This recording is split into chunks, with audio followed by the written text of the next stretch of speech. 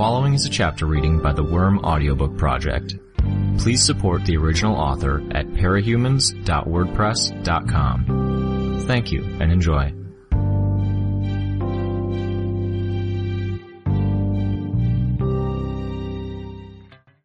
Where is he? I growled. As if I'm going to tell you. To think Jack called you the clever worm. Don't call me that.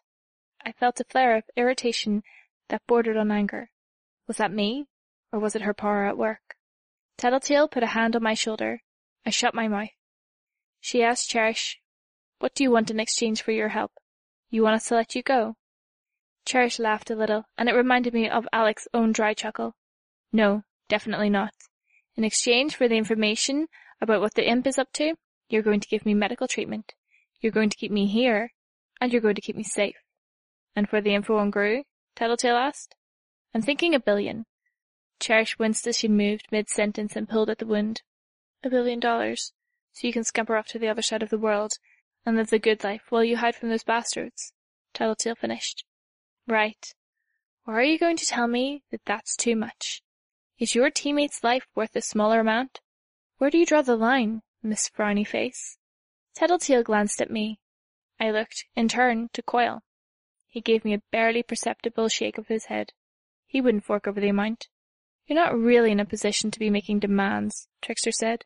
"You're bleeding to death, and we do have the ability to hurry the process along." Cherish shrugged. "Bonesaw gave me the works. Mesh sheaths for every major artery and organ, wire reinforcement for my skeleton. It's not going to kill me anytime soon." I made a mental note of that. Chances were good that Jack, Bonesaw, and the other more vulnerable members of the Nine had some similar protection. How differently would things have played out if Ballistic had used his power and blown them up? "I could," Trickster threatened. "Or we can wait and see which happens first. Either you agree to share the information we want, or you slowly bleed out." "A game of chicken. I'm down." Cherish prodded her injury with a fingertip. It was clear it hurt, but she still stuck a finger into the hole and investigated some. "The auto-injection pump is dosing me with painkillers and antibiotics now. First time feeling this stuff work. Letting that lunatic perform surgery like that?" Sundancer asked, shivering a little. "How? Why?" Not much choice in the matter, but I was awake for the entire thing, and I read her emotions as she did it. No hint of any traps or dirty tricks. Tattletale glanced at the bullet hole in Cherish's chest. "I'm suspicious. It's so routine for her that there wouldn't even be a blip on the radar if she did try something." Cherish leaned forward. "Are we going to do this? Test your perceptive abilities against mine? Some intellectual jousting?" Tattletale shook her head. "She's stalling. She knows time's on her side because we need to rescue Gru sooner than later. Longer we wait, the worse our position." "I admit, I am at something of a loss." Coil sounded pensive as he looked over at our captive. "Where do we put her?" "Jack did research on you assholes," Cherish cut in, still trying to distract us. "I know your shtick, Tattletale. Pick up people's weaknesses, tell them stuff they don't want to know. I can do the same thing. I'm better at it than you are." "It's a bit of a crazy idea," I said, ignoring her, "but what if we didn't stash her in this base? Or any of the others? We put her anywhere in the city. There's the risk that some unwitting John, Dick, or Harry will come by, and she'll get them to help her somehow. Can't station guards on her, so why not the water?" "A boat?" Ballistic asked. "I could tell you a story," Cherish said. "Little girl grows up with money. Daddy pulls in 6 figures, maybe 7. Massive house, I expect. Maybe horses, a Mercedes, indoor and outdoor pools." "I was thinking about a boy," I replied, speaking over her. "Could even rig things so she's out of sight. Cuff her to it. We can be pretty damn sure she won't be getting free." "What about boats coming by?" Sundancer asked. "Almost no boats on the water," I replied. "Coastline is a mess thanks to Leviathan. Ships can't dock here." "Good," Coil said. "Then as soon as she is given some basic medical care, I'll have my men take her there. I'll need to work out measures to ensure she doesn't escape." So the little girl who wanted for nothing still found a reason to run away from home, spent life homeless on the streets, stealing and dealing for petty cash so she could eat. What would make someone leave home like that, Tattletale? Coil turned to the soldier next to him. Can you go find Pitter and bring him here? I want her sedated sooner than later. The soldier nodded and headed off to find the medic. He winked at Tattletale as he jogged by. I'd met him. Not one of Tattletale's soldiers, but I'd crossed paths with him. Fish? Seemed like he and Tattletale were getting along. That's a mistake, Cherish smiled. With my cooperation, you won't find him. You won't be able to contact Imp or know where to look for her brother. Tattletale? Quill spoke. You already informed us on most of that, Tattletale told Cherish. She leaned against the wall. Your method of communication with Imp. You're planning on meeting her. Afternoon? Evening? As if I'm... Late afternoon, thanks. What? Cherish frowned. What time in the afternoon? 4, 5, 6? 6 o'clock, there we go. Where? Upper end of town or downtown? I'm not saying anything. You're telling me everything. Tattletale must be reading Cherish's tells. Her body language, eye movements, her tone or word choice. Let's see, you're meeting Imp downtown around 6. You would have made it a place where you could talk with her for a minute while you were out of sight of the others. Bathroom? Cherish didn't move a muscle. Maybe she realized what Tattletale was doing. Bathroom then. Same building as the rest of the 9? No, we just need to dig up where they are, and you've got no cards left, unless you want to share that information in good faith. There was no response from our prisoner. Tattletale said. She's cornered, and she's probably contemplating something like suicide by cop. Or whatever the term is when the other group aren't cops. She'd rather die than have us turn her over to her teammates. So she'll try a gambit, like using her powers, knowing we'll probably gun her down. Got any ideas? Trickster asked her. She liked the dead man's switch for her suicide collar. Why don't we set up something similar? Put a soldier on guard, somewhere nearby. We schedule it so he receives a note from us every 15 minutes. If he doesn't get it, he passes a message to the 9 telling them exactly where to find Cherish. I could see Cherish tense. How do we get a message to them without them killing the messenger? We can work it out, Tattletale shrugged. She looked at Trickster. You think Oliver could handle it? Trickster nodded. I'll get him on thinking up some way to arrange this. Tattletale, Quill spoke. Can you gather the rest of the details from her before we secure her offshore? So long as she doesn't get stupid and try and do something more than talk. Cherish decided to speak up. Who's next? Who should I dish the dirt on? Feeling homesick, Trickster? Scared little boy pretending to be a leader? It's your fault, you know. She blames you. Everyone does. They're even starting to hate you. Can we talk without her in earshot? I asked. Quill nodded and gestured for us to leave. His soldiers moved to Cherish's side and gripped her arms. No point, Cherish grinned. I know what you're talking about. Can't keep secrets from me. But you won't be sidetracking us, I replied. You failed, you know, Cherish said, changing tacts. When someone has an obsession like you do, it's like a giant neon sign to an empath like me. All it takes is for me to peek into Coil's head, peek into the hearts of everyone else in this base. And I know you'll never get what you want. You won't save her. You can't. The window of opportunity is long gone. I jabbed her where the bullet hole was. The strength went out of her legs and she fell to her hands and knees. I stepped back, drew in a slow breath, and then kicked her in the face. She fell to the ground. Skitter! Coil's word was without inflection. There was no admonishment or warning to it. I took it as a reminder of where I was, which might have been his intent. We can talk about that later, I told him. My priority right now is Gru. Coil nodded. I glanced down at Cherish. Hope Bonesaw reinforced your teeth while she was fixing you up. She did, Cherish muttered, one hand to her mouth. I kicked her in the head once more for good measure, and then turned away, my hands raised to assure the others I was done. That's enough, Quill said. He signalled his men. Take the prisoner to the coastline and find a spot to depart. Cherish was dragged off to a point further down the catwalk. Her shouts reached us well after she was out of sight. Your boss is screwing you, all of you. You have no idea how badly. You're cops in this machine, and he's only steps away from pulling it all together. Get rid of the 9, stage the final play with everyone in their proper spots, but then he doesn't need you anymore. Sowing dissension in the ranks, Coil said. He sounded remarkably calm, given what Cherish had been saying. Nothing more. Right. She could be lying. Trickster ventured. She is, mostly, Tattletale said. I doubted anyone believed what the three were saying. At the same time, nobody here was in a position to walk away in response to this unconfirmed information. Tattletale, see to the interrogation, Quayle ordered. Okay. That leaves the remainder of us to decide on a way of rescuing the others. I fidgeted. The idea of Brian in the hands of the 9 was daunting. Was Siberian eating him alive? Literally? Was he at the mercies of Mannequin? Jack could be torturing him for details on us, or he could be in Bonesaw's clutches. Chances were good that they were pissed. Jack accepted maybe. He seemed to like our ambush. In any event, any anger or sadistic tendencies were likely to be taken out on Brian. Fuck, I kept imagining uglier and uglier possibilities. They're going to be waiting and ready. They'll need help, I think, I said. Help? Trickster turned my way. You're forgetting that the rest of the factions in the city have made a pact against us. Not everybody here agreed, I said. There was one group at the meeting that didn't agree to the pact. Am I remembering wrong? Trickster asked. Quayle, Merchant's Chosen Faultlines group? That's right, I said.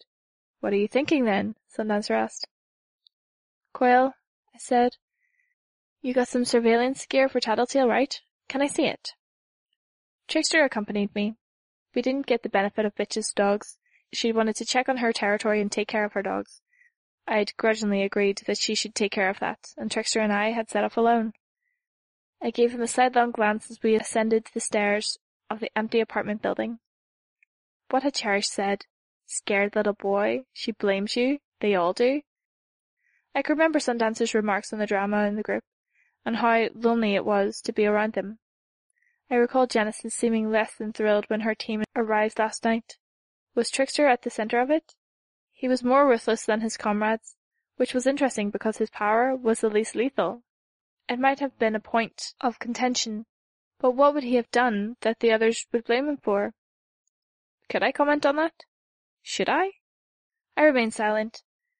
We exited the stairwell at the 5th floor and entered a dark hallway. I clicked on a flashlight and we made our way down the hall. Trash was piled everywhere, and I was all too aware of the maggots that were crawling on the floor, barely visible in the dim light. Which way? He asked. I pointed. A side benefit of my power was that it made it pretty damn easy to maintain my sense of direction. We tried the doors for the 2 apartments that led in the right direction. Both were locked. Trickster touched the doorknob, then looked across the floor at the trash in the hallway. The doorknob disappeared, and a chunk of wood fell on the ground. He repeated the process with the internal mechanisms, and the lock was effectively transported away. He opened the door and walked inside, going straight for the windows. Done this before? He asked. I shook my head. I was gathering my bugs, the stronger pliers and drawing out lines of silk. Trickster handed me the individual components. A small spy camera, no larger than a tube of lipstick, and a similar microphone. My bugs bound them together with silk and then stretched out more to distribute the lifting among the dragonflies, bumblebees, and wasps. Okay, let's see, I muttered. Testing, 1, 2, 3. My swarm managed some semblance of the words I wanted. A mix of buzzing, chirps, and chicks to form the right pitch. Some sounds were hard or impossible to make. The p, b, and m sounds didn't form, and I struggled to form something that sounded like a t in the middle of a word. It was intelligible, but only barely. It would have to do. I ensured the rigging around the camera was more or less steady, and then set the swarm out the window. I relied on my power to keep track of it while I opened the laptop Quayle had provided and turned on the video feed. When it had arrived outside the PHQ headquarters, I drew it together into a densely packed human form.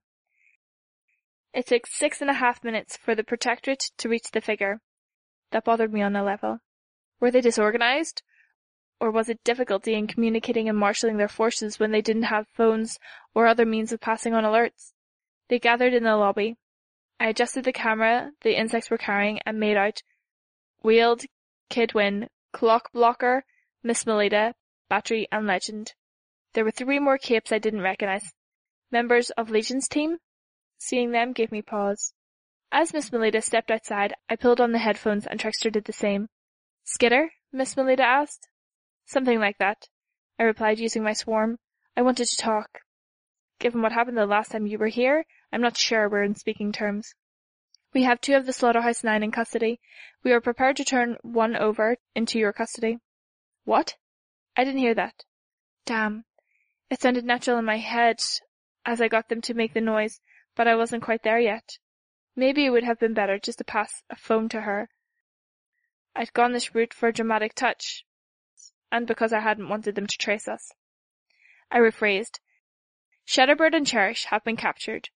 We will deliver Cherish to you if you wish. We are done interrogating her. Interrogation?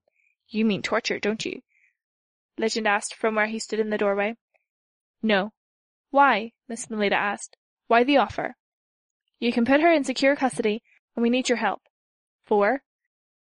The 9 have captured Gru. We mounted 1 successful attack this morning. We got 2 of theirs for 1 of ours. They will be ready for a rescue attempt. They know our powers. Help us attack. Help us catch them off guard a second time and stop them for good. You're not only asking us to fight the 9, but you want us to fight alongside notorious villains? So, I was notorious now, huh? Couldn't let that distract me. I'm offering you Cherish. I could make out Miss Melita shaking her head. I'll be blunt, Skitter. I'm not arms master. I don't have a stake in personal glory or renown. I'm not going to pussyfoot around either. Put a bullet in her skull and be done with it. There's a kill order on them. Nobody's going to charge you for murder. Then work with us because it's the best way to stop the 9. I refused Hookwolf when he made the same offer, and I'm going to refuse you. The Capes on my team are good people. I won't throw away their lives with a reckless attack. We're going to develop our own strategies, plan, and find a safe way to target them. And civilians die in the meantime, I retorted. Gru dies in the meantime, if he wasn't already dead. We've tried the same strategies we used against Endbringers. Multiple teams, allying with locals. Sometimes we get 1 of them. Sometimes we get 3 or 4. But we lose people, lots of people in the process. The remaining members of their group always find some way of escaping. The fact that we tried and failed in going all out gives them notoriety.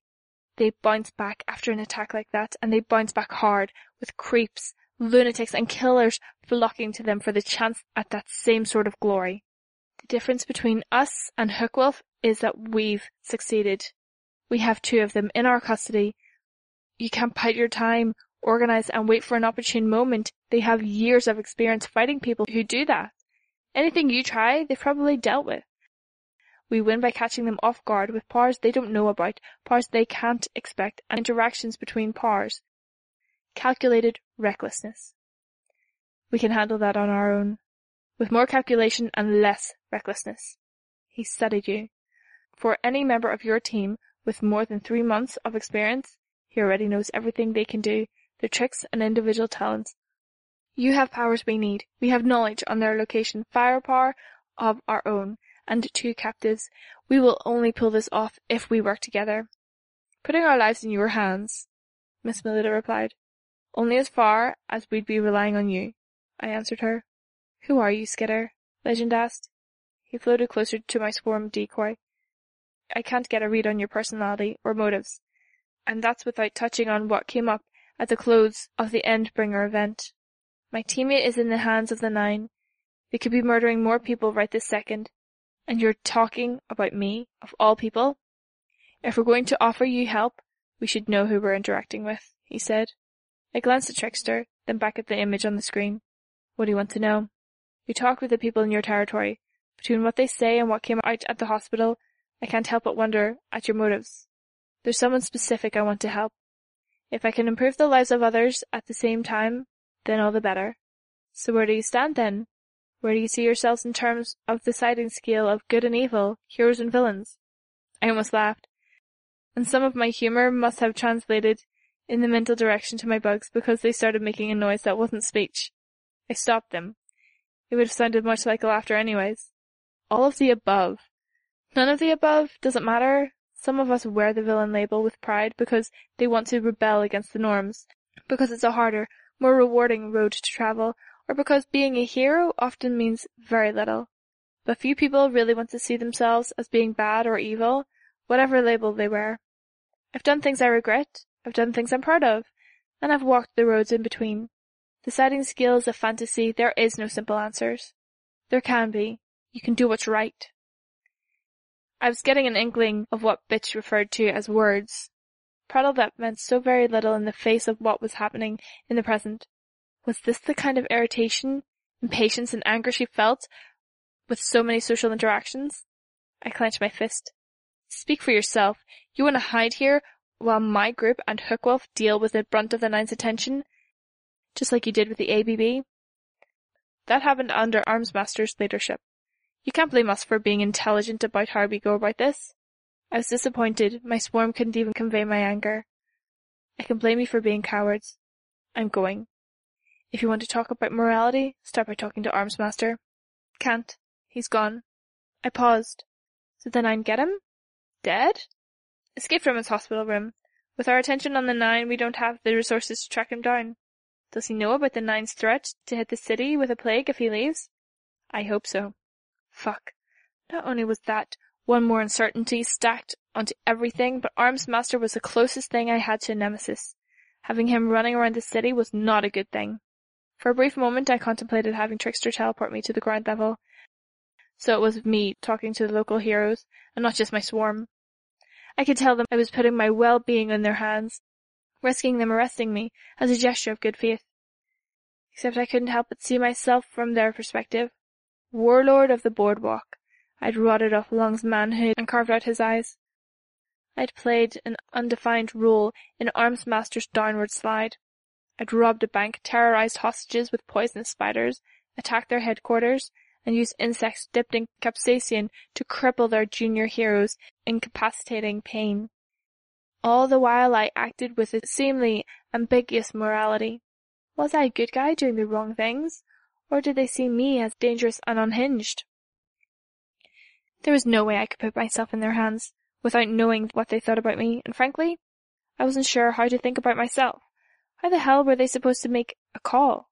So, you in? I tried instead. I could see him look back at Miss Melita, who shook her head. Miss Melita runs the local team, so it's ultimately her call, but we've talked about it, and I agree with her. No, the risks outweigh the potential benefits. My heart sank. Then one final tip. You should know that Bonesaw's done some surgery on all her people. Implanted protection for the most vulnerable parts of their bodies. They're tougher than they look. Thank you, Legend said. You might not believe me, but I wish you the best of luck. I snarled as I shut the laptop and turned away from the scene, calling my swarm back to me. That didn't work, Trickster said. No, and we just wasted a lot of time. Well, we'll have Shatterbird working with us, thanks to Regent, and we've got Imp as our man on the inside. Maybe. We're going to outnumber the remaining 5 or 6 of them, right? It's not hopeless. They'll be ready for us. They're entrenched. They have a hostage, and we are totally unable to fight 2 of them. How long is it going to take to extricate Groove from whatever cage they have him in? It's not hopeless, he repeated. Whatever they're doing to keep Groove prisoner, if I can see him, I can free him. I wouldn't be so sure. Would it reassure you to know that your conversations with the local heroes gave me an idea of my own? My head snapped in Trickster's direction. Come on, we should hurry, he said.